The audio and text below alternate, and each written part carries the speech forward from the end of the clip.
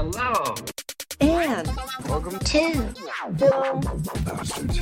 Good afternoon, good morning, good evening, people, and welcome to episode 486 of Film Bastards. I am one of your co-hosts, Mark Foster, and as ever, I am joined by Becky Foster. Hello, everyone. And Ian Loring. Hello.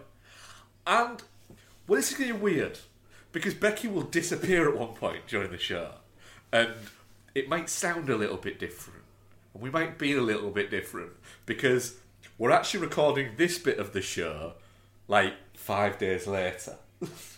Wow. So, like, the listeners will go back in time. The listeners will literally go back in time. That's crazy. I think we were forward in time from where we were earlier. Yeah. So that's going to happen. Reason being, guys, is life's kind of quite... We have these little moments where life just gets quite complicated for us. And so we wouldn't have been able... We're missing a week. But we didn't want to miss talking about John Wick Chapter 4. Because who the fuck would want to miss that? Exactly.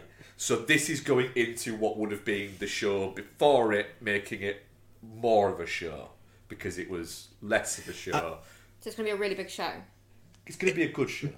Yeah. I mean, like, I think it will probably end up being about 2 hours. Yeah. Because last week, the content that we recorded last Tuesday, and it's Sunday now, was quite short, and I will say I was in a fucking foul mood, and it came across, I believe.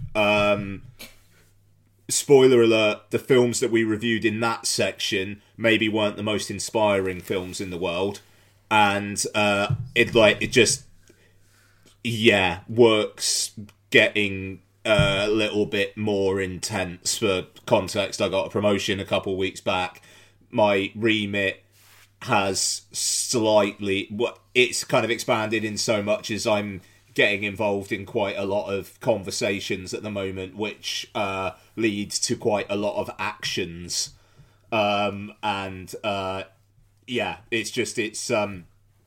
It's difficult, like, because the weekdays are quite stressful, the weekends not so stressful, but the weekends, it's harder for us to sync up recording, so it's a difficult one. But my apologies, as during the non-start John Wick 3 and finish sections, I am just not in a great mood.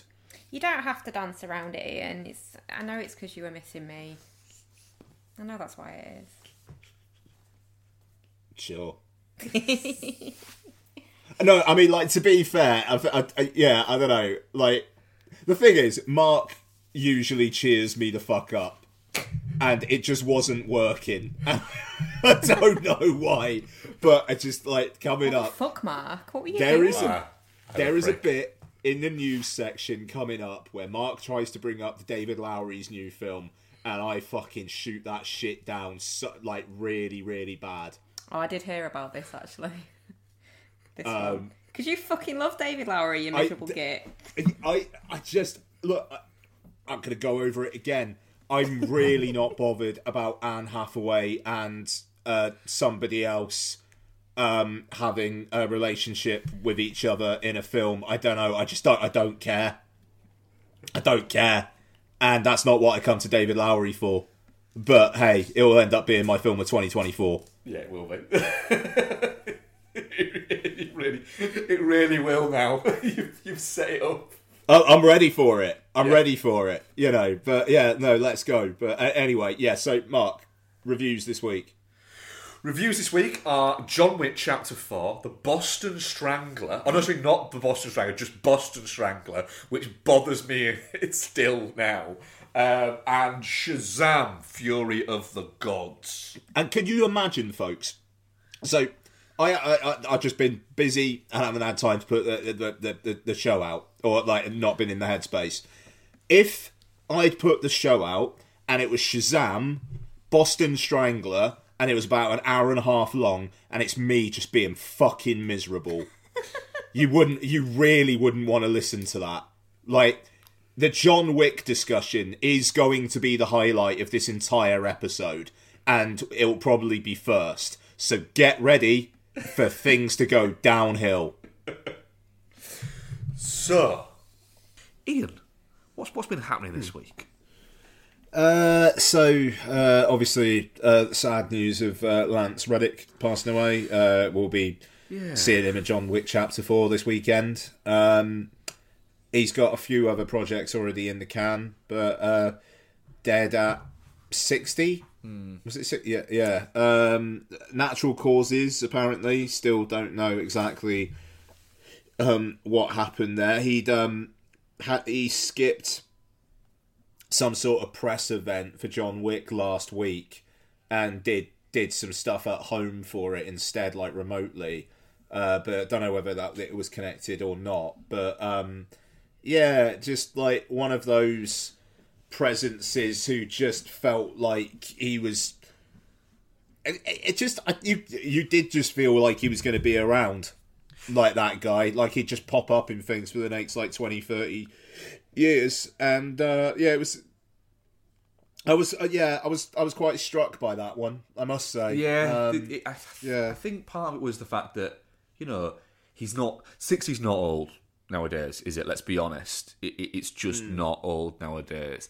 So I think it's the fact that he was only 60. I think you can say only 60 now, and I think the other part of it is, he's been a visual presence for like that we're going to see a movie, that he is part of a series of movies that he's a big part of. Yeah, he's not a big screen time character, but he's a big part of those movies. And as one of the things I look forward to when I'm going to see the John Wick movies is Lance Reddick in them. He's really good. He's an engaging character. He's a fantastic screen presence, and it's really kind of sad that you were seeing him in an awful lot more over the sort of the past getting on for near a decade now, and that was really cool that you was seeing him in a lot more, and it's just sad that we're not going to see him in more now. It's going to be a weird one, that seeing him up on a big IMAX screen this weekend.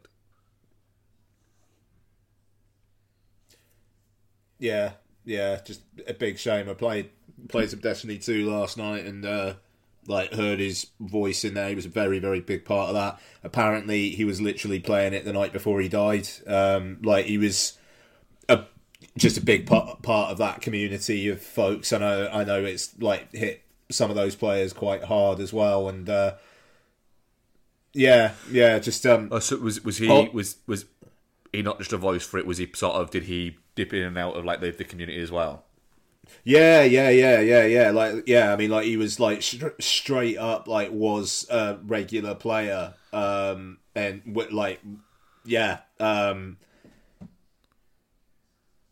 just genuinely loved it. And it was the statement his wife put out. She specifically called out the Destiny fans for their kind of love and support and whatnot, which that dude's been in a shitload of stuff, and it was interesting that was the case.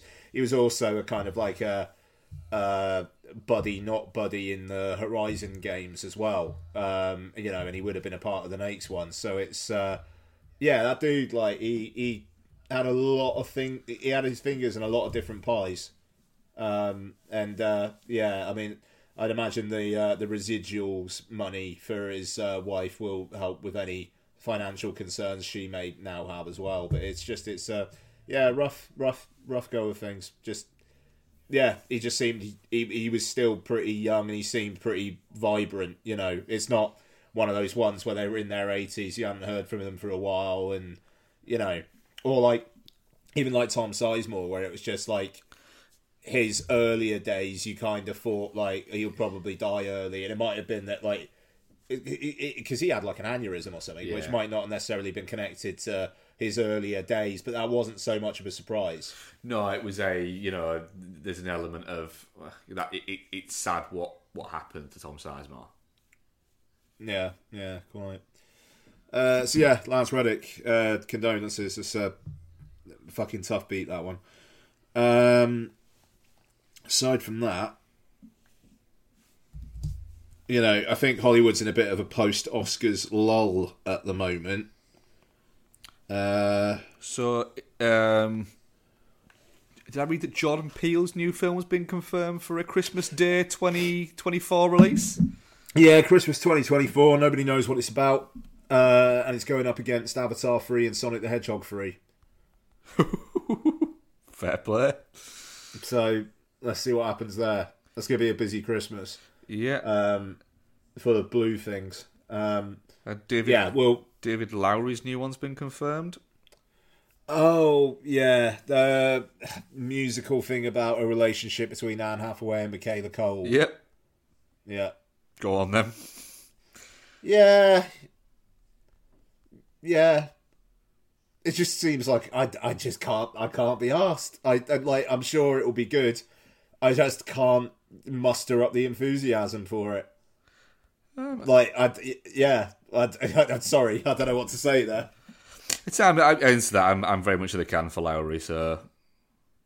Yeah, so am I. And, we got Peter Pan and Wendy towards the end of April, which I'm looking forward to. It just,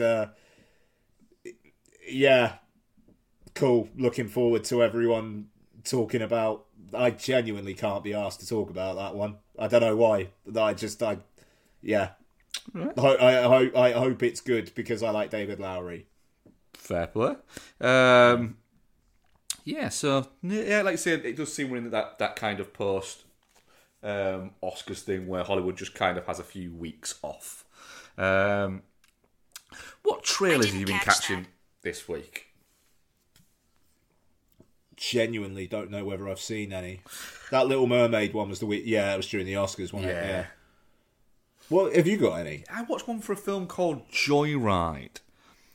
And I'm not really sure what the fuck was going on. So I'll read you the synopsis. Follows 4 Asian American friends as they bond and discover the truth about what it means to know and love who you are while they travel through Asia in search of one of their birth mums. Yeah, I was watching it going, so it's a gross out comedy about 4 American Asians going to Asia for the first time. Does it look good? No. Do you know what does look good, though? Blackberry. I know you spoke about it last week, but I think the trailer had come out that day. And so I watched it afterwards. Yeah, I am very up for this. Yeah, absolutely. Geeks being taken for a ride by rich people and then geeks turning on each other and whatnot. Jay Baruchel as a silver fox. Yeah, let's go. Is it that guy from Always Sunny as well? The one who Glenn Howerton. Yeah, the one who nobody actually likes, but yeah. Yeah, and he very much plays on that, doesn't he? Yeah, him just playing, a character that seems like it was perfectly made for him. And apparently he's a really nice guy. He's just very good at playing I'm sure he is. He's just not Charlie Day or Rob McElhenney, is he? So No, it's... he did a film a few years ago called Browntown about a coffee shop where he plays, a character that is just a dickhead. But it's a really engaging dickhead in it. It's a good name for a... Yeah, that's a good name for a film. It's a really fun kind of light, really fucking light and frothy. I'm going to say it, light and frothy. Set in a coffee shop movie. That's like about 90 minutes long, and is just a bit odd. Yeah, I enjoyed him in that. But I know him more from that than there'll be people who are going, he's fucking great and Always Sunny, and it's like, yeah, I'm never going to watch it. Yeah, it's I don't know. I've tried It's Always Sunny a couple of times. It's okay. It's just there's a lot of it. I tried. I think I watched the first season and a half and then stopped watching it and realised that I had no inclination to ever go back to watching it. I'm really glad people enjoy it, and I'm glad it's been running for as fucking long as it is, and it's rocking and rolling still, and they don't seem like they're going to slow down with it. But yeah, it's never going to be for me. Right, yeah, but that's it. I think there's not really been anything else really out trailer wise there. Trying to think if I saw anything new in the cinema. I don't think I did. I think I just got the Dungeons and Dragons, John Wick, and something else. Can't remember what else it was I got. But yeah, so let's have a look then. Right, fuck it. Let's go into one of our feature reviews. Right. Cool. Right, I'll let you get off. I'm gonna get off and go and maybe start dinner. Oh yeah, go do it, mate. Yeah, try and get it ready when Becky's back. Nice one. All right, but cheers, speak bud. soon, man. Bye. Will do, bye. Let's fucking go. So, John Wick Chapter 4, directed by Chad Stahelski, and starring Keanu Reeves, Donnie Yen, Bill Skarsgård, Lawrence Fishburne, Haruki Sandana, Lance Reddick, Scott Adkins, and Ian McShane is back as well.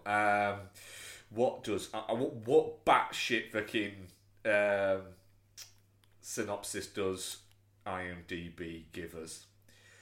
John Wick uncovers a path to defeating the High Table, but before he can earn his freedom, Wick must face off against a new enemy with powerful alliances across the globe and forces that turn old friends into foes. I mean, that's very accurate, that's actually. not Yeah, that pretty good. bad. Actually, it's close.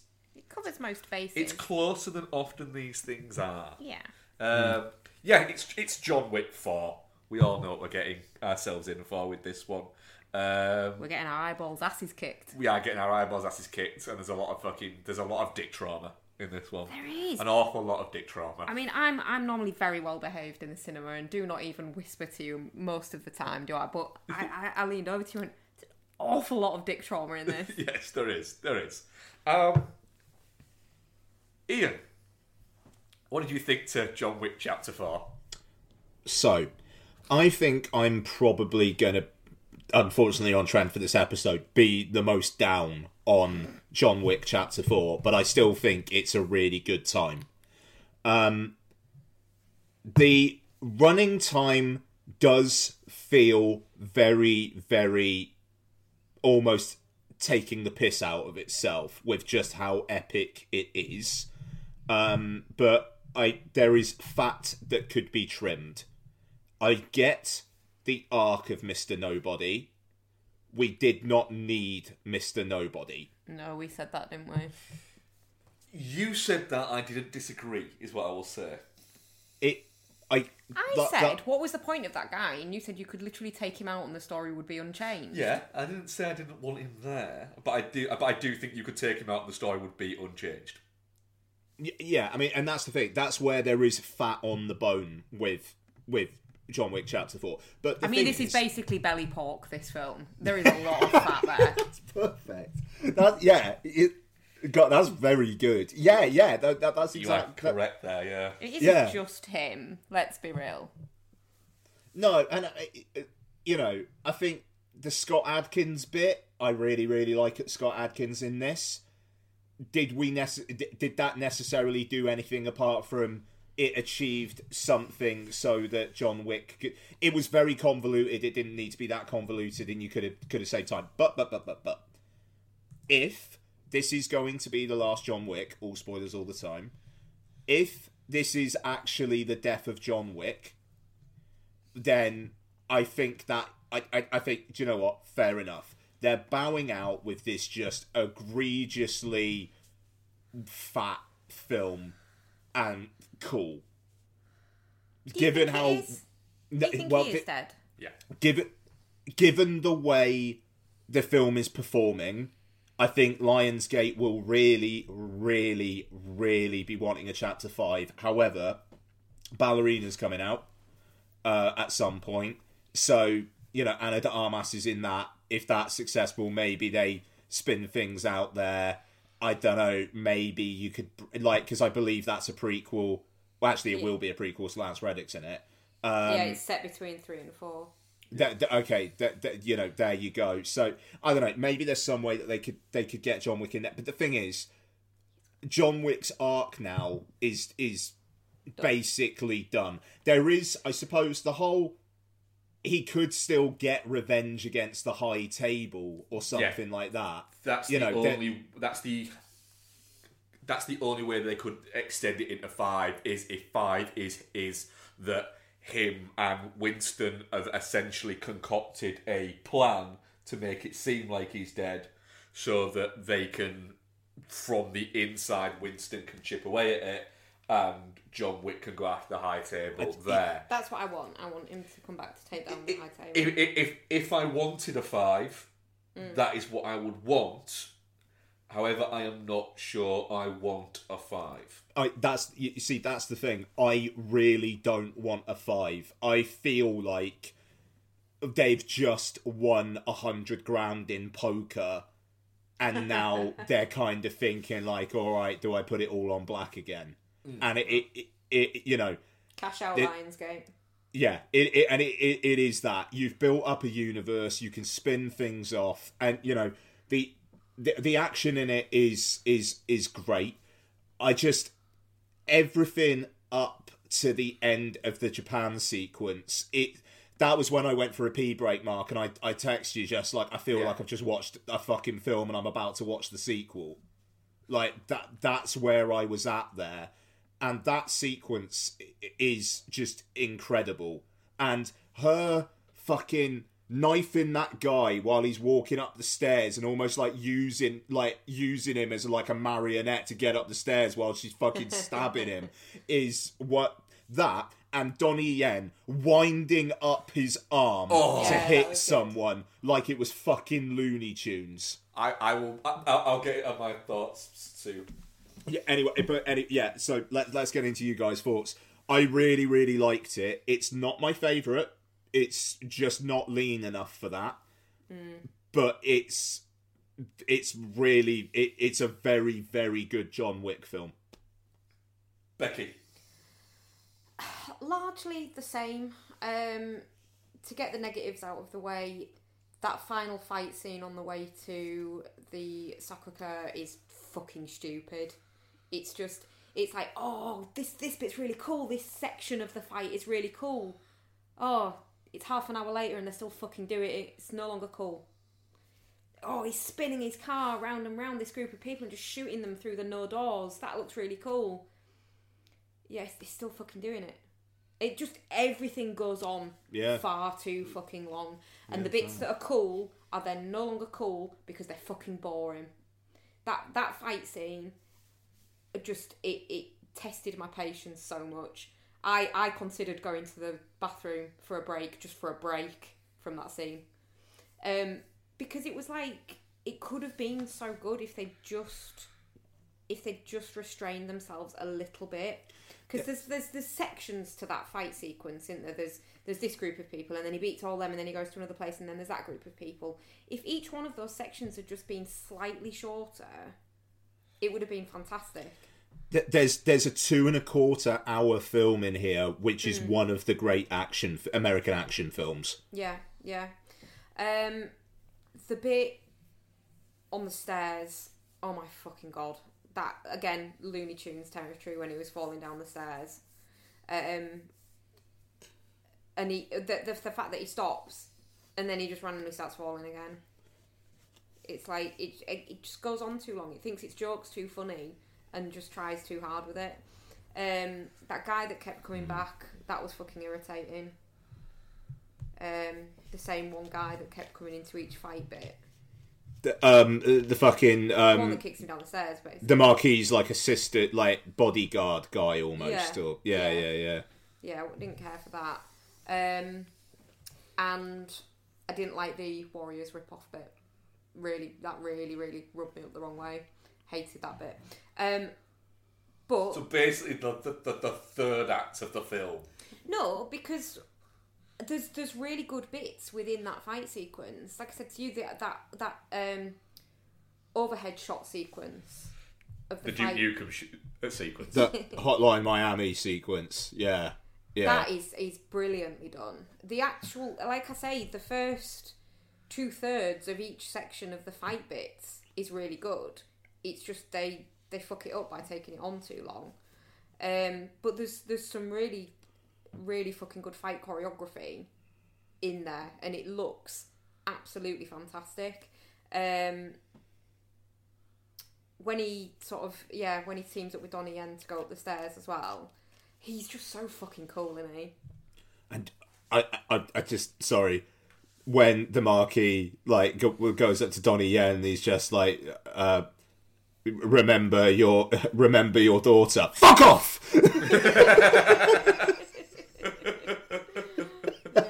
Fucking man. So but the bit when once they've got to the top of the stairs, it's great. It's just that bit to get there takes too long. They mess up there for me. But then all the fights throughout the film go on that little bit too long. The one in the nightclub goes on a little bit too long. It does. The one in the Osaka Continental goes on a little bit too long. They all just don't know when to fucking wrap it up. See, that's the thing. Really good.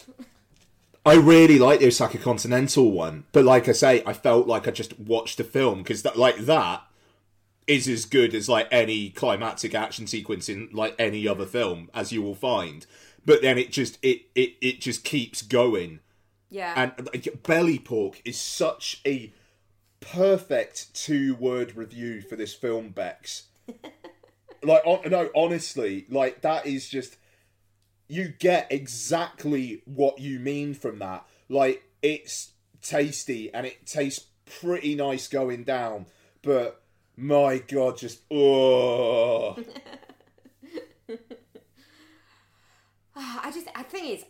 really fucking loved it. I just wish they'd shown a little bit of restraint on the runtime, and the runtime specifically of the fight scenes, because if you shorten all of them, you've got a better film and a better runtime. And the thing is, I know you completely disagree, but it loses its impact. There's only so many times you can see Keanu Reeves fucking kick and punch and nunchuck someone in the dick before it loses its impact. I agree with that, Bex. Like, yeah. It's frustrating. I bet that fucking hurt, to being like, I don't even fucking care anymore. That's just pate basically in his boxes right now. It's been mashed so many times. But sorry, I did love it. So I'm not complaining. I really did enjoy it. I just wish it was a bit shorter. Mark, come in like the Kool-Aid man here, man. Come on. That is what I'm going to fucking do. Yeah, nice. I will be going to see it again at the cinema. Without question. Probably on Thursday while I'm off work and you're at work next. I'll be going to see it at the cinema again. I admit that it is overindulgent and is intentionally fucking too long. It is. I think that there's that. I think they set out to make a 4 and a 5 as back-to-back films, and to make them back-to-back. Then, because of COVID bits like that, they decided no, we're just going to focus on 4. I think during the production of it, they've gone, do you know what?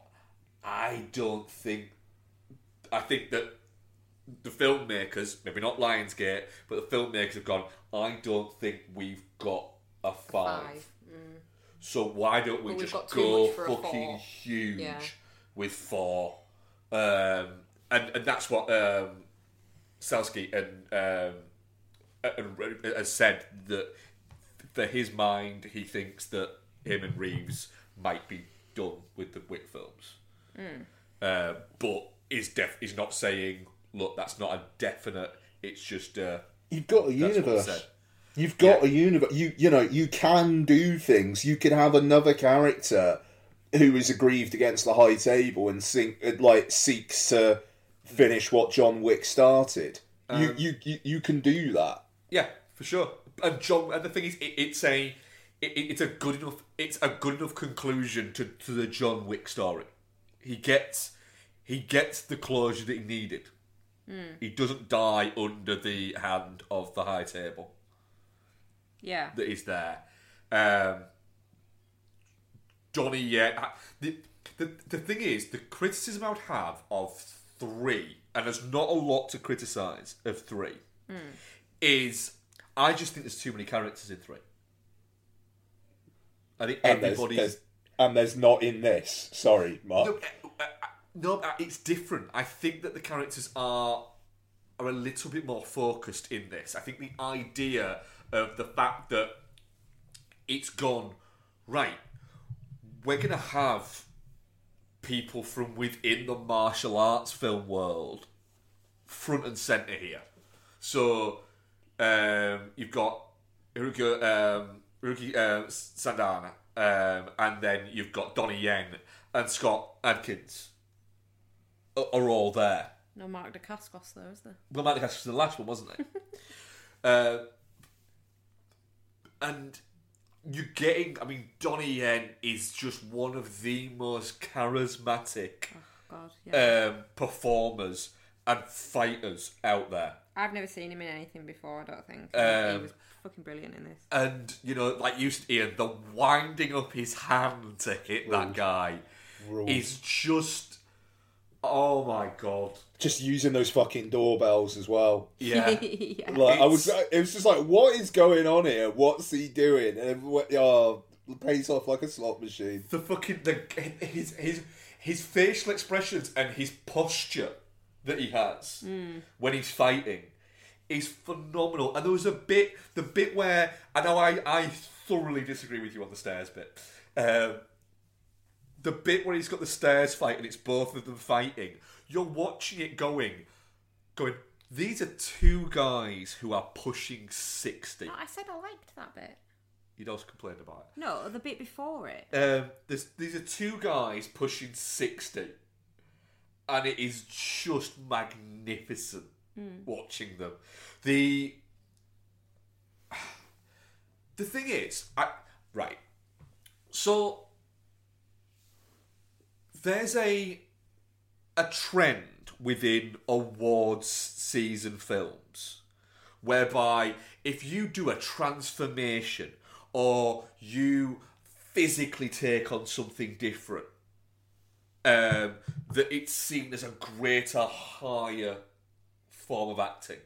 So, for instance, you know, and I think I can say this as being a champion of Brendan Fraser before it was cool. That's what Brendan Fraser. Before it was cool. But, you know, a lot of the good feeling about that performance, or a lot of the awards fodder for that performance, was the fat suit. In the same way as Charlize Theron essentially kind of won an Oscar by not being as pretty as Charlize Theron in a film. These things happen. The sheer amount of choreography and learned skill and all these things that went into Donnie Yen and Keanu Reeves and others within this film is phenomenal. It is absolutely phenomenal. The sheer rehearsal times of getting all those bits right. And the sheer skill of filmmakers of getting this right. And the one thing that I'll say as well, it's a stunning looking movie. Oh yeah. Dan Housen and Chad Starsky, their appreciation and use of light is phenomenal. It's the fact that like stuff like this, stuff like the fight stuff, isn't recognised in any kind of category really at awards shows is ridiculous. Not stunts or choreography. No, there's a stunt where a guy throws himself down an escalator, and that guy, it's not a bum escalator. It's not a fucking trick escalator. It's a fucking escalator. They're made of metal, really hard metal, right? For anyone who's ever fallen on an escalator, it fucking hurts. They're like sharp, aren't they? Yeah, and a guy throws himself down it. Fuck escalators. Yeah. A guy throws himself down it. That is fun. What? What bit's that? I don't remember. It's in the Osaka hotel bit. Yeah, there's a bit where a guy gets thrown down an escalator. Yeah. And that is a real guy falling down a fucking escalator. Just the sheer. The thing is, I get where you're both coming from about it being too long. It is, and everything like that. But I am also stamping like fucking Graham Souness for Galatasaray. Nobody else can get that reference. I am fucking stamping a flag in the fucking centre circle and going, I don't care. I don't care. And I'm cool with not caring about that. I can both be in the position of going, yes, probably is too long. Yes, the fight scenes probably do go on too long. But also saying, I could have watched it for another hour and still been thoroughly enthralled. But I do honestly get where people are coming from. I'm very glad that, and I'm going to say this, there's a part of me that thinks that if this film would have been, if the unfortunate incident of Lance Reddick dying before this came out had happened a few months ago, I think there might have been questions about how do we get him out of the film. I also don't think his family isn't killed. Yeah, I also don't think his family would have allowed that. Because I think that apparently that suggestion was made. But it was both. I was quite glad in a way that he wasn't in it more because for some reason that kind of has hit a lot of people. Yeah. There would need to be a bit of a real retooling, like the whole Ian McShane. Yeah. He's as pissed off about Chiron being killed as he is about the hotel being blown up. I think it's more. I think it's there's a great bit in it where he says, I had to think of what to put on his tombstone. All I could think of was friend. A friend, yeah. And it's just, yeah. It was the him dying bit. It was kind of a bit. Fuck. It is fucking weird. Yeah. It's happenstance, isn't it? But man. I love the fact that Scott Adkins actually apparently said, "I've got this idea for my character," and they all went, "Yes, I love that idea." He's good fun. And I thought for a second, hang on a second, are they going to have Scott Adkins in it in a fat suit doing a monologue and then not fighting? Because that would actually be quite funny. Yeah, it would have been quite funny, but then you watch it going, but there's no way they're having Scott Adkins on set and not having him fight Keanu Reeves. Yeah. Honestly, loved the whole opulent, over-the-top, Looney Tunes fucking beauty of the entire thing. And it's crazy just how little John Wick talks in this as well. I am going to say this now. I think that John Wick kills more people than he says words in this series of films. Probably, yeah.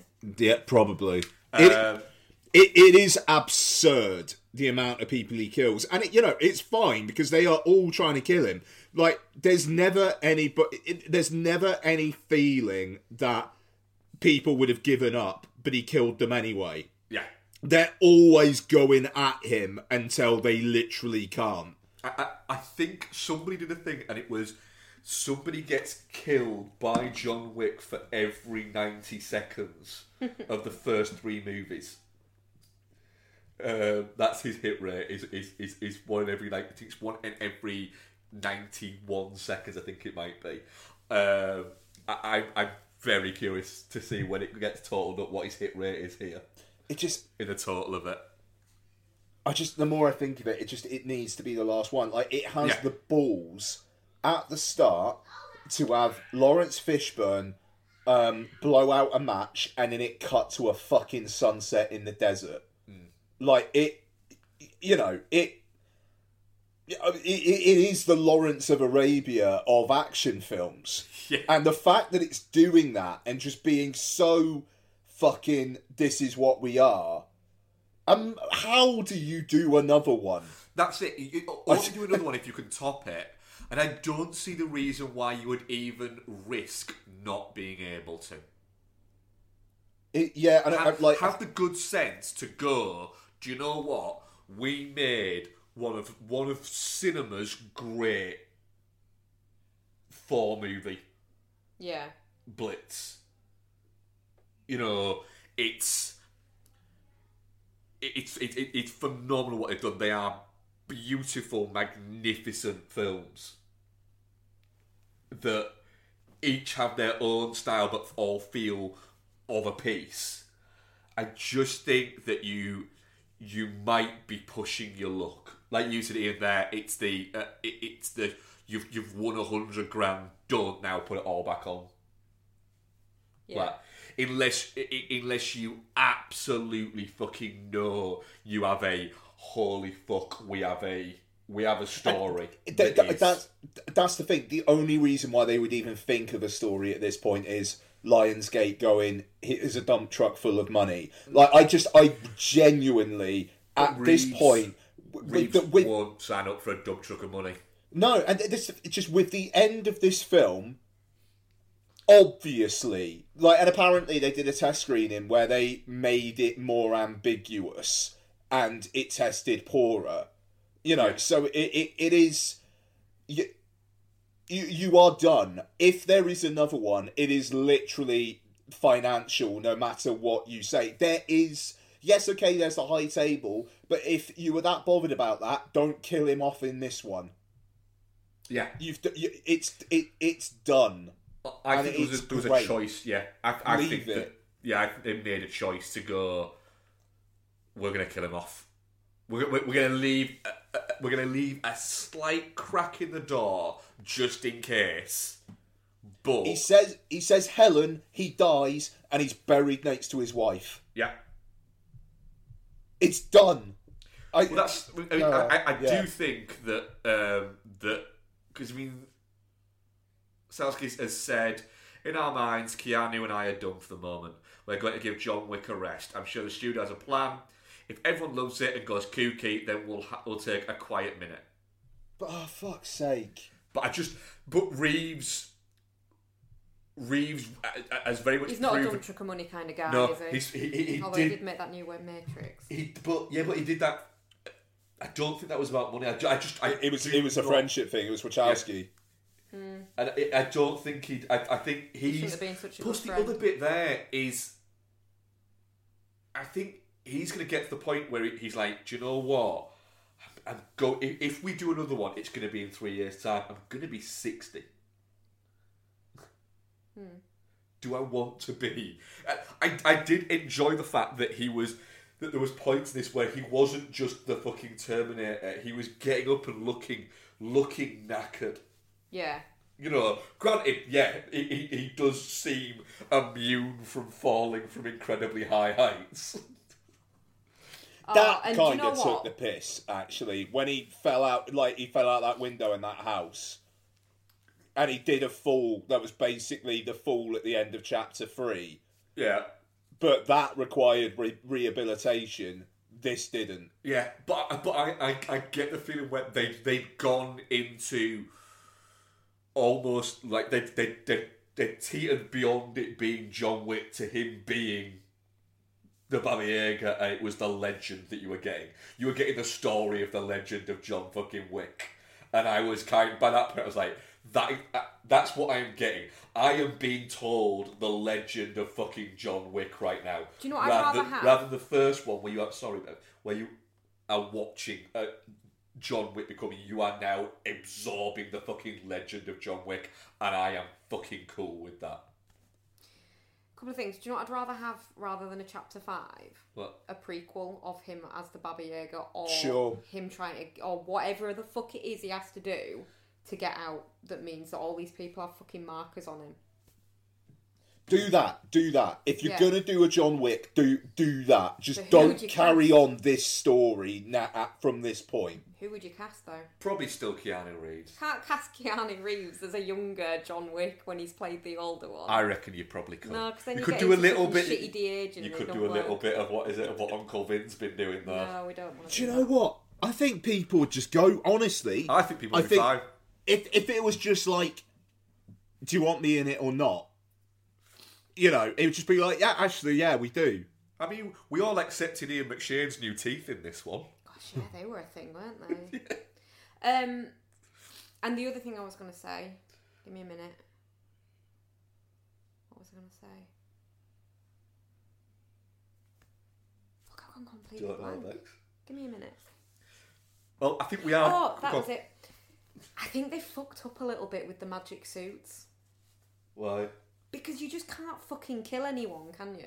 That's the point. Yeah, but those fucking stupid magic suits are the reason why the fucking fight scene in the Osaka Continental goes on for 3 days. I did enjoy the fact that you've got the guys that are from the high table and they're wearing like the Kevlar mask bits. Yeah, and he like- keeps shooting that one guy in the face. Yeah, just to stop him walking forward. Like, he knows he's not going to kill him, but he's just pushing him away a little bit with the And impact. even the guy is like, oh, come on!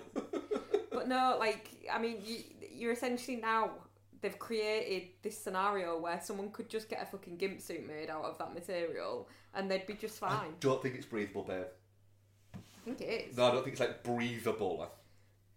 It's Kevlar fucking fibres. I don't think you can breathe in it. There's gaps in it. I don't think you can breathe in it though. I don't think you'd be able to get enough breath. Snorkel them. I reckon they tried Gimp it. suit with a snorkel. Gimp suit with a fucking snorkel. Yeah. Solid. Fair play. Yeah. No, I mean, I think I might be Fallout. Wow. Fair play. Yeah. On that. Nice. Wow. I was definitely not shit on 4 out of 5 coming out of the cinema. And the more I think of it, the more I think, all right, that's fair enough as a criticism, and that's fair enough as a criticism. If you can listen to the criticisms of it and just go, I don't fucking care though because I love it. Yeah. Then it's Fallout. Yeah, Yeah, but then that's it's where I am. all that. Agree. And I'm just like, but I do not care. I'm luxuriated in this movie. Yeah.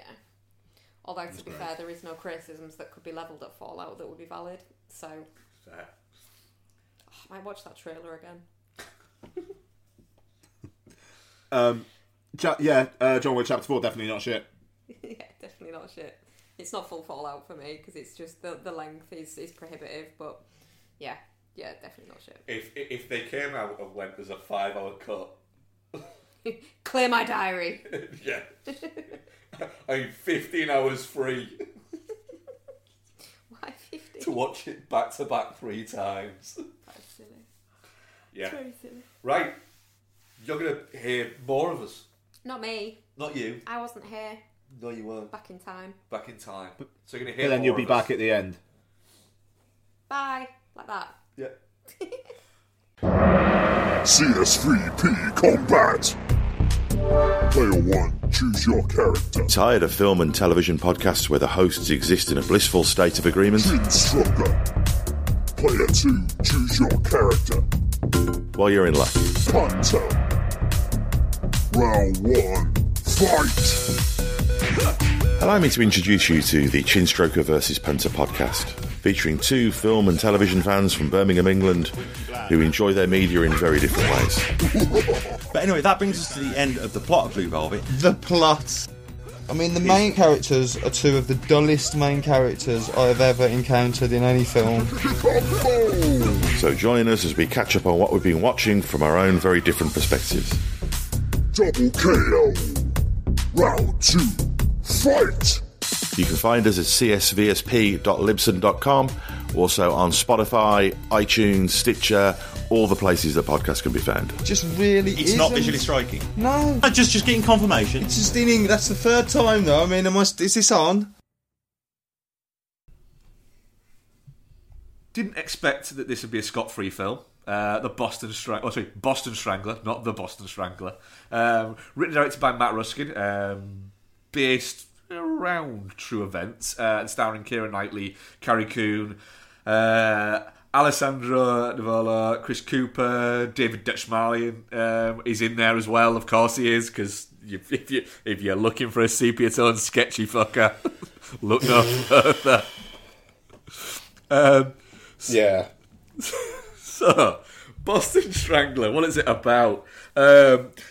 Loretta McLaughlin was a reporter who first connected the murders and broke the story of the Boston Strangler. She and Gene Cole challenged the sexism of the early 1960s to report on the city's most notorious serial killer. Ian, we don't usually do this anymore. We usually do just go into what did you think. But I am going to ask you a question. So, Boston Strangler, is it just one part Mindhunter, one part Zodiac, and then just add a splash of fucking folks love fucking true crime, don't they? Boom. Yeah, with a large dollop of She Said as well. Yeah, that's a fair point. Yeah. I honestly would have switched it off if we weren't doing it for the podcast.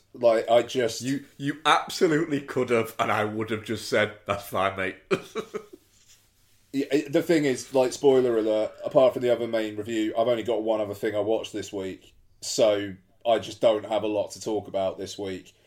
I was just increasingly checked out as it went on. I was thinking, is it going to be Keira Knightley and Carrie Coon kind of working together? No, nope, not really. Not really. I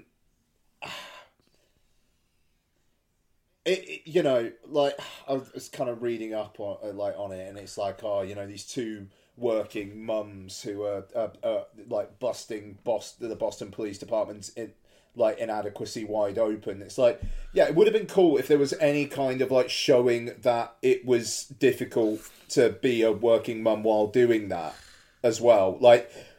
I don't know, that just kind of riled me, right? Everything about this film was minimum effort. Oh, yeah.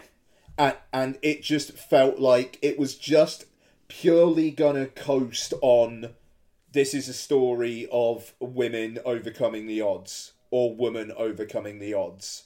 And it was lazy, it was derivative. Keira Knightley is fine.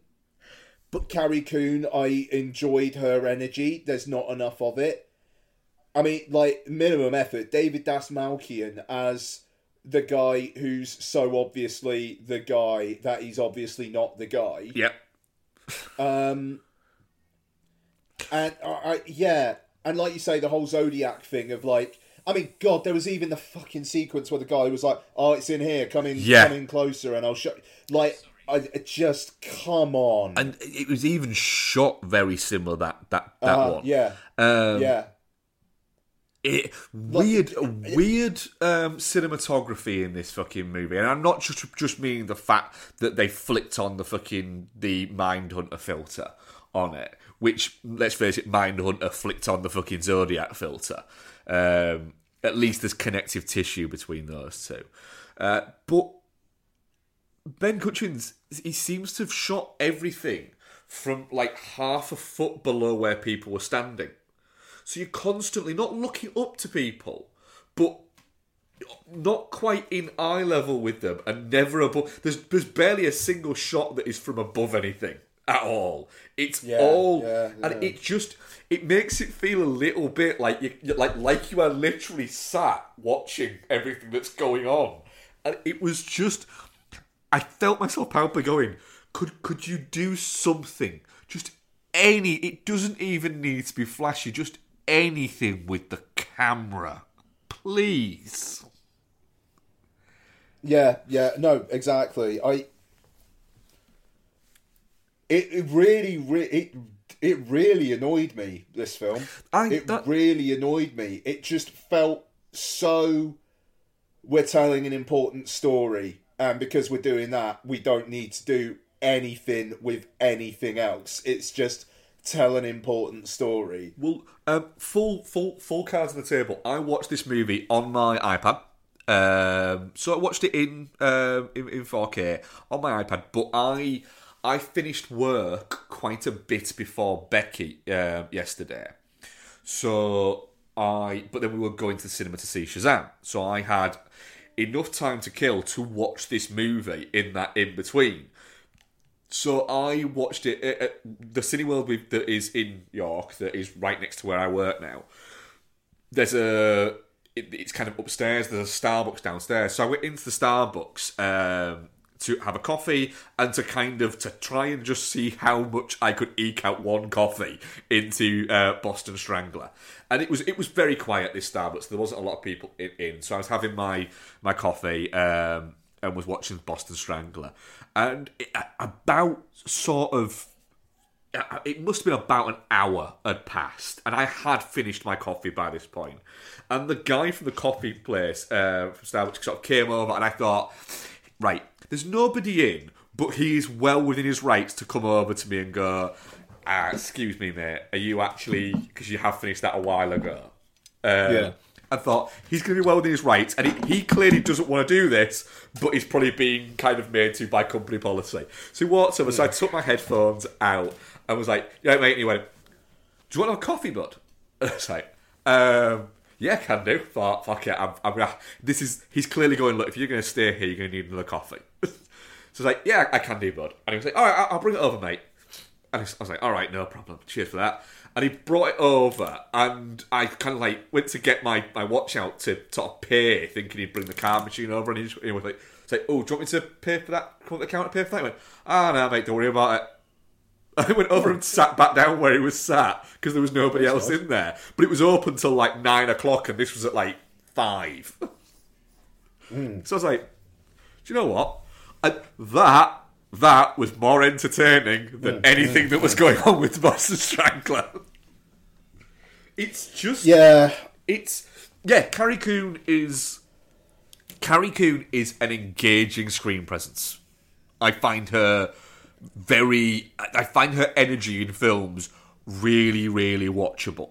Like, she's fantastic in Gone Girl. And she's great in this, but she disappears for 40 minutes of it. I was stunned, like, just how barely in it she is. You know, they get paired up, and then they're writing together, and they go out for a drink, and then, like you say, she just disappears once, like, Boston wants to forget about it all.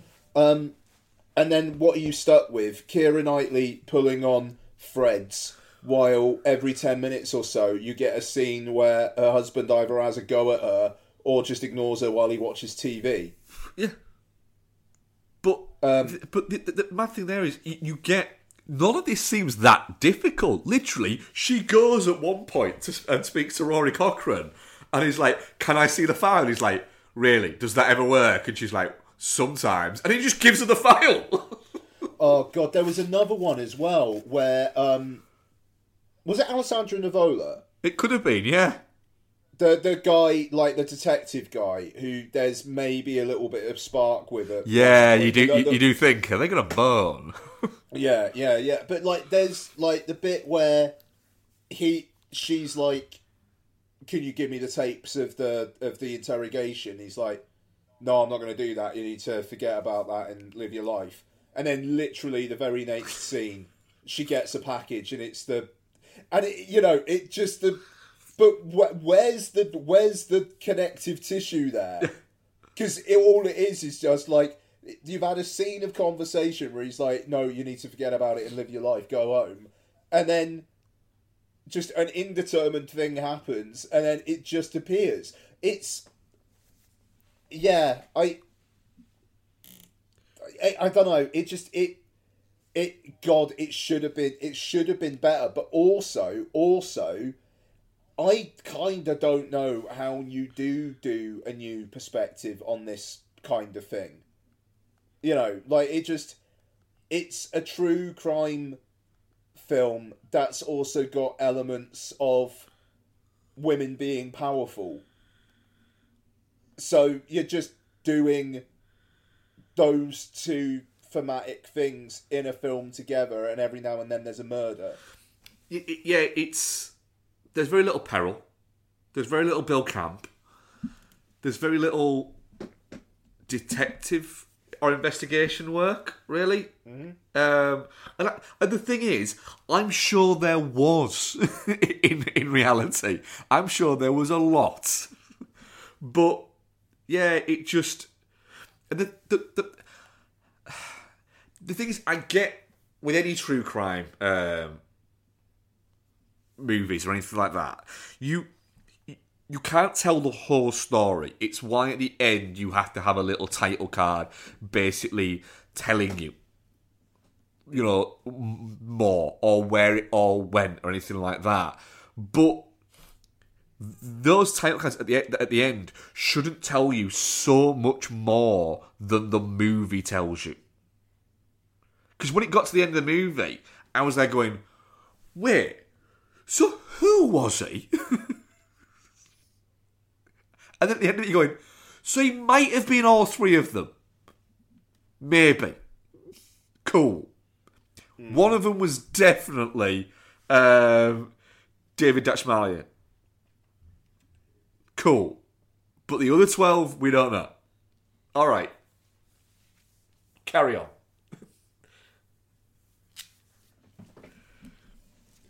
Yeah. Look, shit. I wish I didn't watch it. I'm annoyed that I watched it. It is shit, yeah. I can give it 2.5 stars, which I'm starting to think is a bit fucking generous, to be honest. I think it's it's well intentioned, but at the same time, it annoys me how low effort it was. I swear, it's just coasting, and also. This film's lucky it got made, because after How She Said did, we're not going to get an awful lot of female-centric journalism films going forward. And I'm annoyed that... I think that kind of annoys me even more that this is such a dud. Yeah, I think it's not even that it's a dud, it's that it is so obviously... essentially a what if chicks did Zodiac. The story might not be, it is probably not that, but what the film is doing is that, and it does the story a disservice. It's ChatGPT being given a 2-page outline and go and make a film. That's what I like. Yeah, I'm done. It's shit. It's a really, really low effort film that should have been better. Yeah, I'm going to go with shit as well. Our audience poll, definitely not shit 50% and touching cloth 50%. Yeah, there you go. So right. Well, let's move on. Ian, you've only got one other thing. What was it? John Wick Chapter 3. Oh. It's great. I'm really sorry because I just don't have a lot to say this week. I've been busy and I've been doing other things. Work's taking up quite a lot of time at the moment. So I really like Chapter 3. To be honest, out of the first 3, I think Chapter 2 is my favourite. I think that it is tighter and it has a better villain. The villain of Chapter 3. The thing is, Mark Dacascos, who plays Zero, is kind of the villain. Yeah. But he's also not, because he's a fan of John Wick's, and he's really happy that he's fighting John Wick. Yeah. And it's like, he says, in another life we could have been pals. He's not the villain. So the villain instead is Asia Kate Dillon, I think the actress's name is. Yeah. Who plays the adjudicator. And okay, cool, you're just going around and being, threatening to people and then they're reacting to you. I don't know, I don't find it particularly compelling.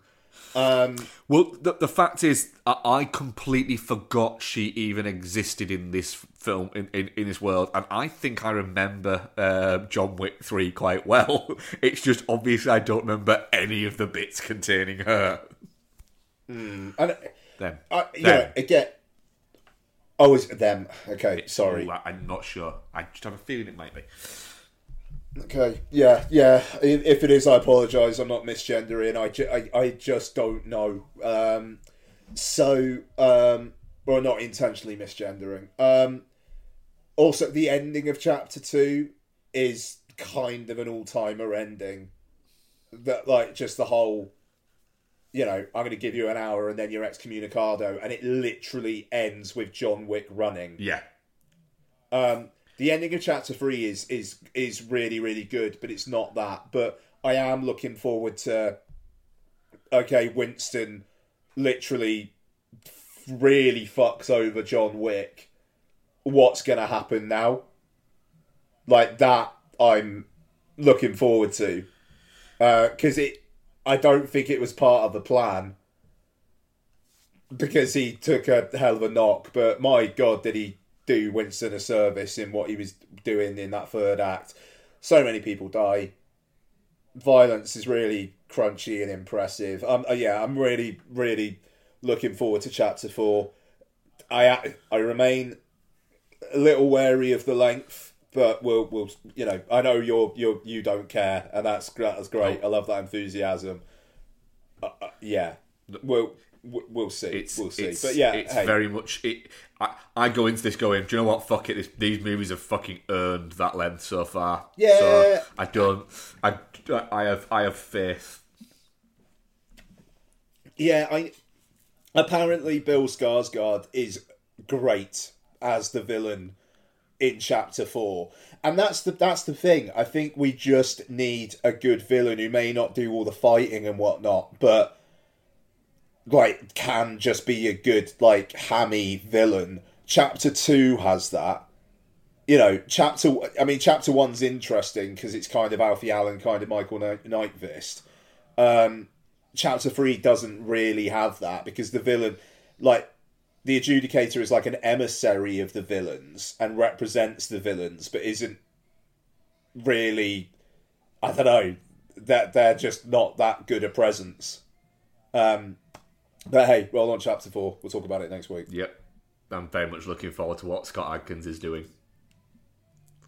Hell yeah. Yeah. Absolutely. Yeah. But yeah, no, that's me. Cool. Right. Well, none, because it's, what have we been up to? So non-film related, I played a game. Oh yeah, what? So, I decided, I toyed with the idea for a while of buying Football Manager. Right, okay. Now, there's a few reasons why I wasn't going to buy Football Manager. One was I have not played it properly in 20 odd years. And so my brain went, it's probably a lot more complicated. And I don't deal well with complicated in games. It's why I don't game, because I don't have time to learn how to do all of these things, and so I don't care. Whereas something like, for instance, FIFA, it's the iPhone menu system. It's not the same as it was on the iPhone 3 at all. It's completely fucking different. But the fact is, you've grown with those differences. I haven't grown with Football Manager's differences and advancements, so I wasn't going to get it. And then I'd had one of those days at work. It wasn't a bad day, but wasn't a really good day, and I would just feel a little bit lowered in energy. And I was still kind of backward and forward on should I get Football Manager or not? And I've been thinking about it. And I opened my phone, looked at my emails, and I had an email that came through from Steam. Didn't even know I had a Steam account, saying that Football Manager was 40% off. And so I thought, do you know what? That feels a little bit like a sign. So I didn't catch that. Could you try? Siri is very much liking my voice today.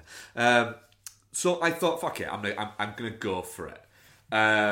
So I bought it, went through the rigmarole of actually buying a game online and downloading it through Steam, which was a pain in the arse. It shouldn't be that difficult. It just shouldn't be.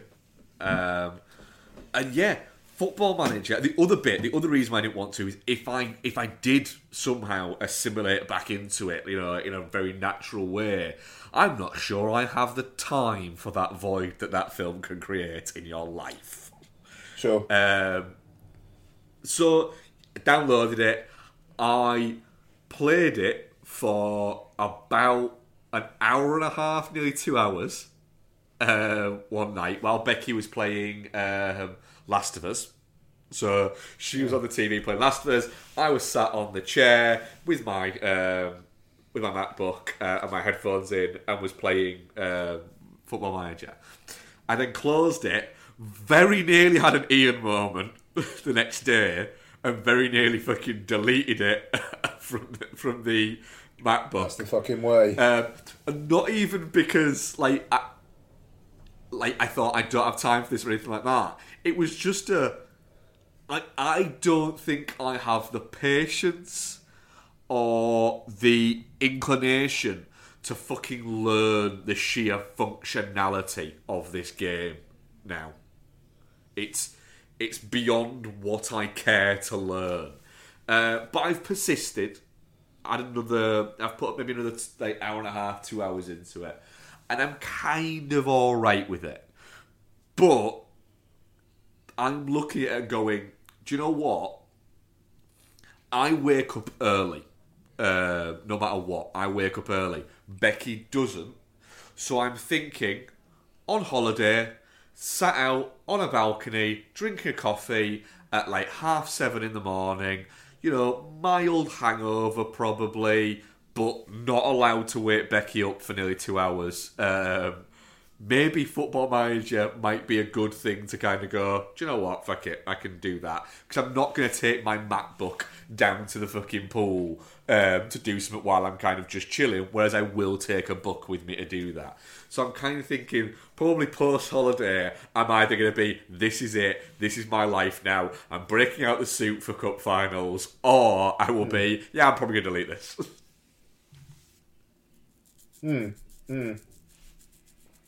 I'm intrigued. Yeah, it's fun. I have a feeling, because I have a friend who plays it fucking religiously, and will play at least 2 hours a night, and will play sometimes for he'll spend 12, 14 hours of his days off playing it, and he's very happy with that and knows that it's an addiction. But he's like, do you know what? At least I'm not addicted to anything that's dangerous to my health. Sure, yeah. But he when I messaged him and said, I've downloaded Football Manager, and he's like, oh, mate, let me send you over a load of my files. It's like, no. I do not want the files that you have created, the fucking PowerPoint presentations you have created about your free kick setups. I don't need that. Because he has literally spent... That's great. And told me that he spent some ridiculous 6 or 7 hours just setting up his corners. I was like, wow. And he was like, you spent 6 7 hours setting up corners. He was like, yeah, well, no, each corner. I was like, what do you mean each corner? He went, my right-sided corners, I spent 6 hours doing that, and my left-sided corners, because I didn't have as good a right foot for taking corners, only about 5 hours. Only about 5 hours. Fantastic. I am not going down that. I think he told me once that he spent just setting up his training for the season. At the start of the season, he spent some ridiculous 21 hours doing that. Because of that, but that didn't include gameplay. That included research into what would be the best way to do it and all this sort of no. I'm glad you enjoy that, and I'm glad that you are that involved with something. But there's no way I care enough to do that. That sounds like another job. So yeah, So I was just having fun with it. So yeah, there's that. I went down that hole with Championship Manager 2000, 2001. I'm not going there again. I don't want to. I've only got a couple of the bits that I watched, and then we'll get into Shazam. Bex has just texted me and said that she just doesn't think she's going to get back until like 8:30 tonight now. Okay. So I don't think she's a good day, so I envision me taking her out for a pint, and then I've got to be up at 3:30 for work. Right, okay. Joys of joys. Right, go on, I'll get the fucking hell movie that I rewatched. I rewatched the 2000 Chevy Chase movie Snow Day again. Of course, yeah. It's... Do you know what? It's not very good. Like, it's not very good. But it is also kind of watchable. There's a moment where so Mark Webber of Things and Scott Pilgrim plays like the kid that you're following around in it, and obviously he's after a girl, and that's played by Emmanuel Chicory. And the thing is, when there's a point where Emmanuel Chicory comes out, and I sort of looked at it and went, "Oh, I feel a little bit dirty old man right now." Because there's no getting away from it, she looked hot. I'm like, oh, I feel a bit dirty old man. So I had to check just, like how dirty. And I was like, oh no, she's 25. I'm all right. I think I can feel a little bit like that's a little bit weird, but I'm all right. I'm still in a safe enough space with that. So I was all right with that. But yeah, it's not a very good movie, but I enjoyed watching it. So I've continued my rewatch of John Hughes movies. So I've got two more. These are the other two movies I watched. Rewatched 16 Candles.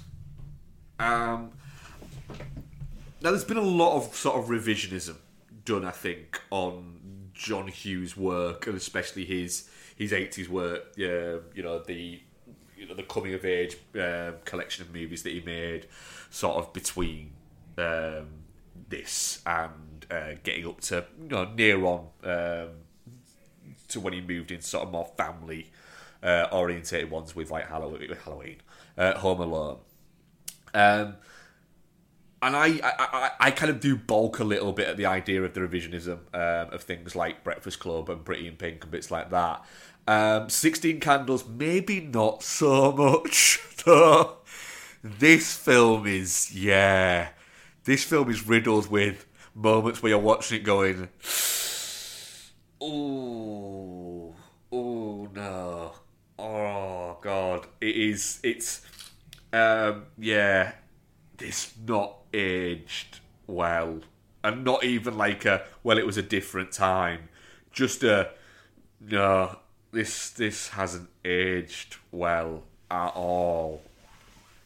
Like, even if you take away from the Gene Watanabe character, if you take away from that, just the general sexual politics of it is just a little bit not good. But the weird thing is there are some quite sweet scenes within the actual movie as well. It's just they're surrounded by just red flags. Yeah. Yeah, it's not a good rewatch. That kind of wish I hadn't. Now, it's kind of it's kind of spoiled it for you in your mind's eye now. A little bit, yeah. I mean, I'll be honest. Of the this Breakfast Club, Pretty in Pink, which he didn't direct, but he wrote, and Ferris Bueller, of that kind of tranche of movies, it was always my least favourite. But I did kind of enjoy its fucking running down a hill kind of almost just oddity. But yeah, going back and rewatching it, it is just a little bit. There's a sense of ick to it that I think I wasn't expecting to have quite so palpably. Okay. A movie that doesn't have an awful lot of ick and hasn't actually. There's the occasional bits of within it. You won't get away with that now. But I think you could take pretty much any movie that is 40 years old nearly and say that about. But Ferris Bueller's Day Off is still really fun. Is still really entertaining. Broderick is fantastic and a bit of a... You watch it going... I can see why this kid is getting away with this, and it's funny. But then you've also got a really, towards the end, you've got all the hijinks that keep on going. You keep thinking, oh, this is it. He hasn't thought this far ahead. And you get the moments, the fourth wall breaking, where... in the restaurant where it's literally, you've got the other characters saying to Ferris, you've gone too far, stop it now. And he literally just says to the camera, there is no too far. There is no stopping this. Whenever you think you've gone too far, the only way to go is further. And then you get and if I am going to get caught, it's not going to be by that guy. That guy, they have made sure that you look at it and go, yeah, no, he's not getting caught by that guy. But then you have the end bit where Alan Ruck's character, Cameron, finally kind of snaps and has his kind of breakdown moment and essentially just goes full fucking blanker on the car. It's like rewatching that. It's a weird to say. I don't know. And I think I said the same thing last week. Growing up with these films, being younger and running through it, and like I said last week, of the age watching it, you're now watching it from the age of these. The kids within this are a little bit younger or around the same age as my daughter, but watching Cameron essentially having a bit of a breakdown, and especially with the mental fragility that you've seen or that I've seen working with a lot of teenagers, that have been through what we've been through over the past sort of few years, and the fact that you essentially took away part of their, one of the most important parts of their fucking childhood that was there, and seeing the genuine toll that's taken, especially in a society at the moment where you have one half of it is a lot more understanding to these things, and the other half is vehemently nasty about these things. It does kind of make you look at these things, even sort of like looking at a film that's nearly 40 years old, in quite a different way. And you've even still got Matthew Broderick's reactions to that, of him watching his friend have this, complete breakdown, but just kind of not really knowing how to deal with it. It's quite a powerful scene, actually. That I was quite shocked about that how much kind of I was watching it going, fucking hell, all right, this is taking this movie to a different level. It's quite cool. And then after that, you have him fucking just having to run home. So it takes you back to that. It is a really great fucking, not quite 5-star, but really great lasting film that I'm glad people still enjoy and have not been kind of like minge-faced about. Nice. Yeah, good. Also rewatched Shazam, but we're going to talk about Shazam: Fury of Gods in a second. But yeah, rewatched Shazam, and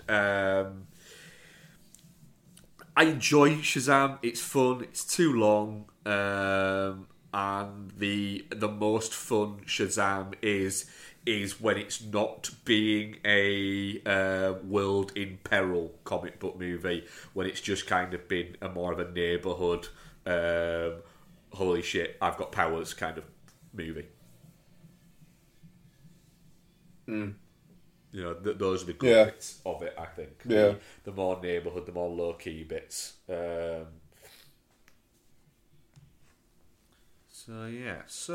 nice. We'll move into Shazam: Fury of the Gods. Let me just... Let's see. Right. So the film continues the story of teenage Billy Batson, who, upon reciting the magic word Shazam, is transformed into his adult super alter ego, Shazam. Fuck it, that's kind of what it's about. But it's also got the Daughters of Atlas, played by, remember all spoilers all the time, Helen Mirren, Lucy Liu, and Rachel Ziegler, who want the staff for all its magic and bits and bats. And yeah, fuck it, we'll get into it as we go. Ian, Shazam, Fury of the Gods. What did you think? Full of problems, but okay.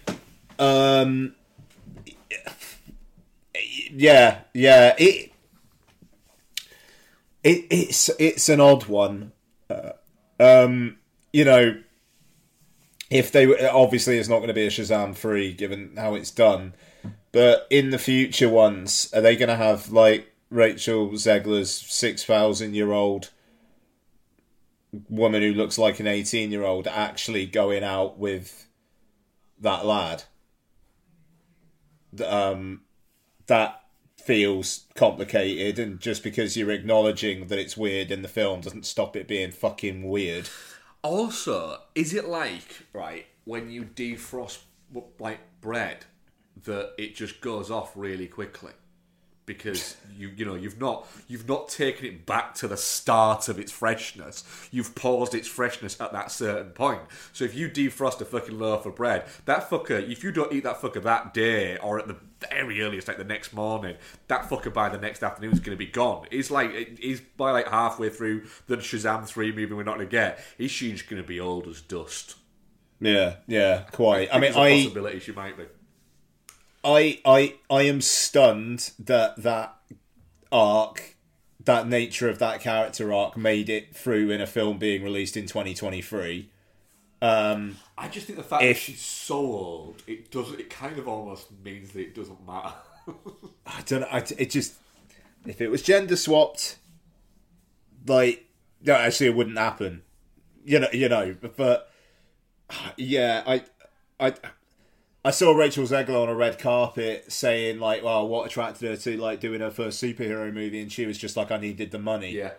And kind of laughed, but it was like, yeah, I do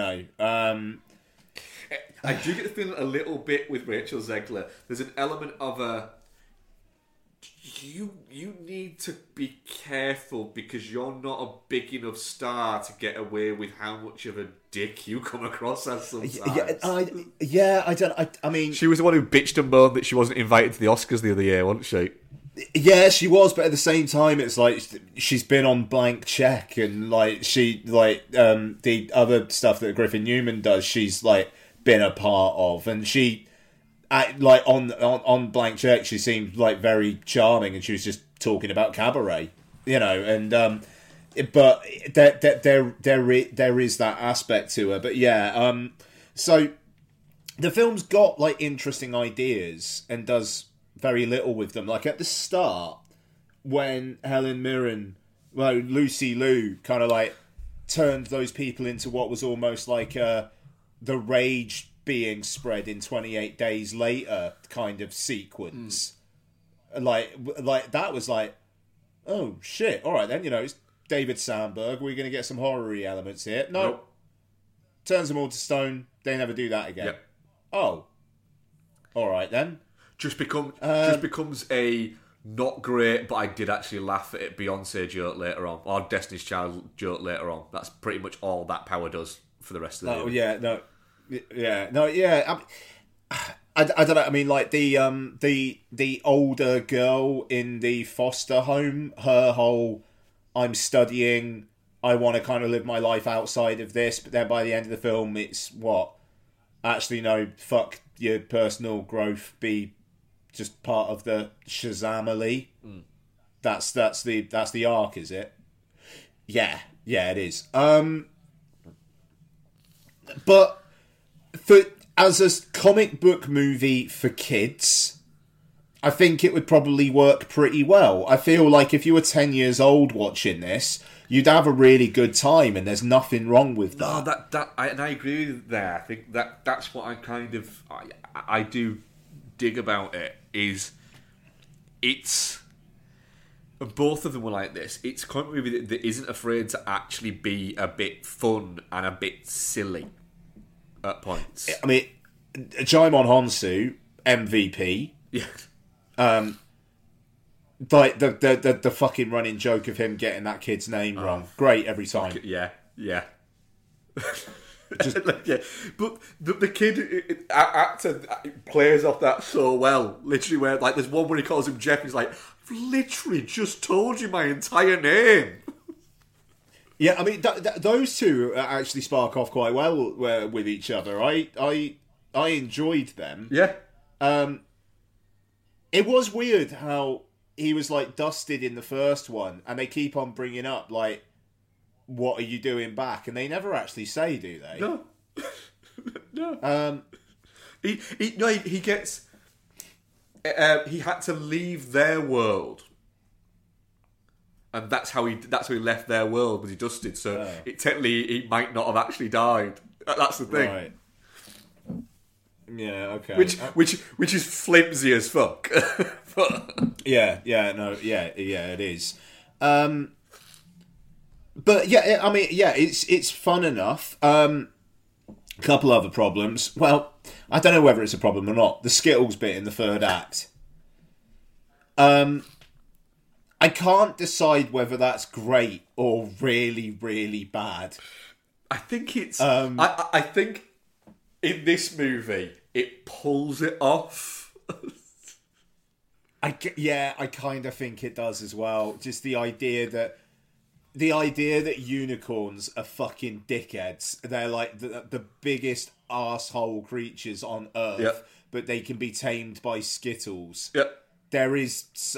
I think maybe the girl going taste the rainbow was a little bit much. The girl going taste the rainbow later on was a little bit, all right, Skittles, you've gone too far. Yeah. Biggest problem with the film, though, it completely breaks it at the end. Oh, what? Like, yeah. With the cameo. Yeah, you literally are like, right, and especially considering the fact we're not going to get another one, you could have actually had a pretty memorable ending for the end of the second Shazam film, where it's like, no, he's dead and buried. He will be forever remembered a hero. That's a cool ending, but no, aren't there any gods left? Only one. Oh, really? I very much wanted it to be Jimon Honsu in a Wonder Woman wig again. I'll say that. Yeah. When Gal Gadot appeared, did your brain just go, oh, fuck off? Yeah. I was just like, fuck's sake. Just you were almost interesting. Yeah, my brain just went, oh fuck, nobody likes you. And this is the thing. It will probably be her last on-screen appearance as Wonder Woman. And it looks almost like she didn't actually film it. They just fucking computer-enhanced bits that she'd done in other movies to make it look like she had. Yeah, I mean, apparently they got her really late in shooting, and I think there's a sense of she didn't actually meet any of the other people. No, that doesn't surprise me. It doesn't surprise me if they literally filmed it in her garden. Yeah, quite. That woman has no screen presence whatsoever. No. And I do find it very, very funny that her last on-screen appearance as Wonder Woman is as a cameo that basically breaks the second Shazam film. Yeah. I liked the first one. I liked this one okay. I liked it okay. I thought it was fun. Again, it's fun when they are being a family of young superheroes and they're just kind of twatting around. That's fun. I did not care about anything that involved Ziegler, Mirren, or Lucy Liu whatsoever. Could have just lifted the whole thing out of the movie. And I don't think it would have even made less sense. And I still wouldn't have cared. I would have enjoyed it more because that was almost a distraction. And the ending went on too long with him just flying around again. You watch it going, right, so we're watching something just flying around getting shot at again. Yeah, sure. Is this... It really... Like, genuinely, really, is this all that you have after 12 years, 12, 13 years of this new forage of superhero movies? It's still that. And then you've got a mid-credits that assumes you watched Peacemaker? Yeah. That's it. I didn't watch Peacemaker. But I know that they're from Peacemaker. But I did laugh at the Avenger gag. The Avenger Society. I don't know. I'm ready for this era of DC films to be moved on to the next one. But then again, I'm also not, because I could maybe not be less interested in James Gunn doing a true to the source material take on Superman. James Gunn doing a sincere Superman film sounds like a bunch of shit I don't really want to see. Yeah, I'm the same as that. I do like the fact that they kept both post-credits scenes in though. What's the other one then? Sorry, I missed the other one. There's one at the very end as well. Oh yeah, what was that? It's what's his name? Oh, Stronger. He's back again. Mark Strong. Yeah, he's still in the prison. Right. But and you know that Mr. Mind, the fucking worm thing. That just starts talking to the game. Okay. And basically he's like, "Where have you been all these years?" And the worm's like, "Listen, I'm a worm. It's quite hard to get around. It takes a long time to get places." And then he's like, "But now my plan comes to fruition." And he's like, "What plan? You haven't told me anything about it." And then he just walks, and then the worm just kind of walks off. Really? Yeah. Okay. Which I kind of looked at him and went, I need to know what that fucking guy's deal is. I don't want to watch another one of these movies, but I want to know what his fucking deal is. And I mean, this is the thing. It's like this film's come out, it's gone. Sandberg's already come out saying he's done with superheroes. There we are. There's a couple $100 million wasted. I like the fact that fucking James Gunn has come out and said, "Oh yeah, Zachary Levi and Sandberg, you know, we still see them as part of like the ongoing DCU thing." And Sandberg's like, "Yeah, we're not coming back." Yeah, I mean, I'm sure Levi's like, "Yes, please. Would you like me to take your lunch order, Mr. Gunn?" You know, He'll be popping up in shit with Gina Carano within the next couple of years, I reckon. Yeah, sadly, unfortunately, because he is... Yeah, because, I mean, he is one of those. Which is a shame, because he's actually quite a fun screen presence. Yeah, he's fine in this. You know, yeah. Yeah, no, he's all right in this. Yeah, hey, look, I mean, it's fine. It's better than the Boston Strangler. Yeah, it is. Yeah. Mild, definitely not shit. Yeah, it's definitely not shit, because I had enough fun with it. It's just, it's so fucking flimsy. It's so impossibly flimsy. What have we got? Well, our audience poll, shit, 100%. Oh, there you go. It's a bit harsh, but sure. It is. It's fine. It's fine. Right, questions. We do have a few. It's a short fucking show this week. Yeah. Sorry, folks. We regularly gift out fucking 2 hour plus episodes. I'm sure our audience will allow us an hour's one every now and again. Right. Over the years, this is Dylan Black Lanterns. Over the years, there have been plenty of remakes, but are there any scores or soundtracks that didn't quite fit the film and that you would like to see redone? So, same old film, new soundtrack. Tangerine Dream for the keep. So I really like the Tangerine Dream soundtrack.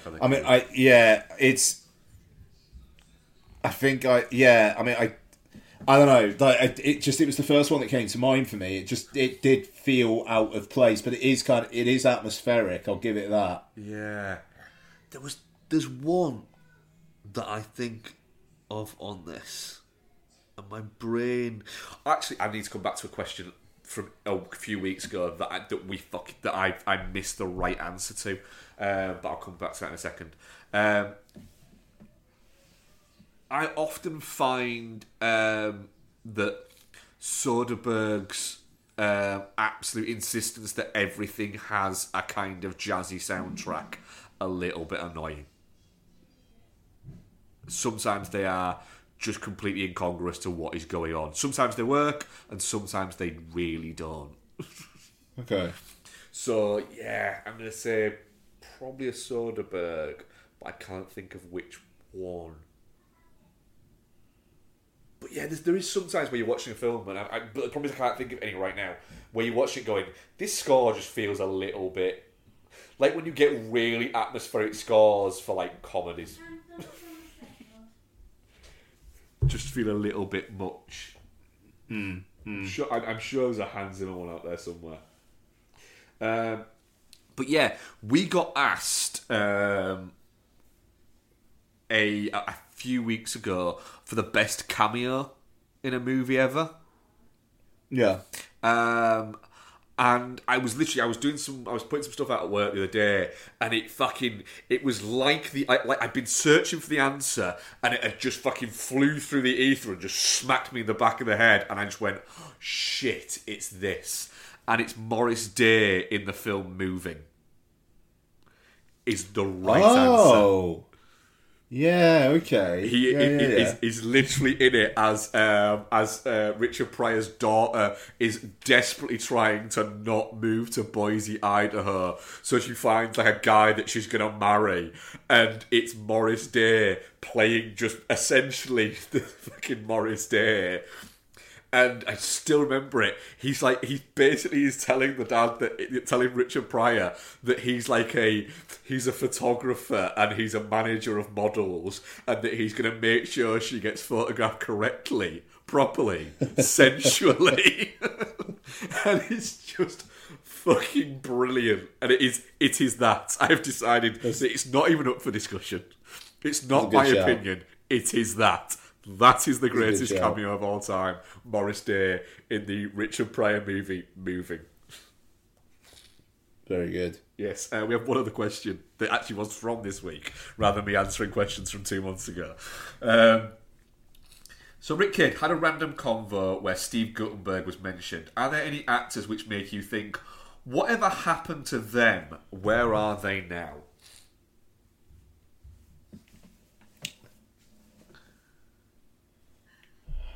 There's a few. Sorry, go on. Laurie Petty. Oh, yeah. I wonder where the fuck she is now. Edward Burns. Like, there'll be people right now who will be going, that person has won 17 Emmys. They're in one of the most popular TV shows on the planet, and I'm there going, I wonder what the fuck happened to this guy. So Ed Burns, Laurie Petty. I had another one earlier. I cannot remember. When I read the question earlier, one popped straight into my brain. I should fucking write this shit down. What the fuck happened to that guy? But yeah, that's a couple that I often wonder what the fuck happened to that guy? Where they were everywhere for a while, and now they're nowhere. Like, I could say, like, Pauly Shore, but I know what's happening with Pauly Shore right now. He's on tour in Las Vegas. So, you know, I don't need to have that moment there. Thank you much for listening. Oh, what we covering next week? I forgot that bit. Yeah, that was... so, no worries. So, next week, so these 3 films are all out on Friday. We're recording Sunday morning. So... It's gonna be one or more of Dungeons and Dragons: Honor Among Thieves, Tetris, and Murder Mystery 2. I will pre-warn you all now, I am not a morning person, so I might be full Ian from last week / this week. And I will warn you guys. You're a fucking irritating cunt on a morning. I have more energy on a morning than I do at any other point during the day. I hate you on a morning. How you've survived this long, being the way you are on a morning, I do not know. I don't know, I've not stabbed you. Anyway, Nice. you'll all get to witness it next week. Yeah. Yeah. Right, so that's what we've got. So thank you very much, guys. Thank you much, Rebecca. Thanks, Mark. Thank you very much, Ian. Thank you very much, Mark, and apologies, folks. I'm all better now. And thank you very much, listeners. Oh, I very much enjoyed that. There we are. Hey, Ian, do you know who I hate?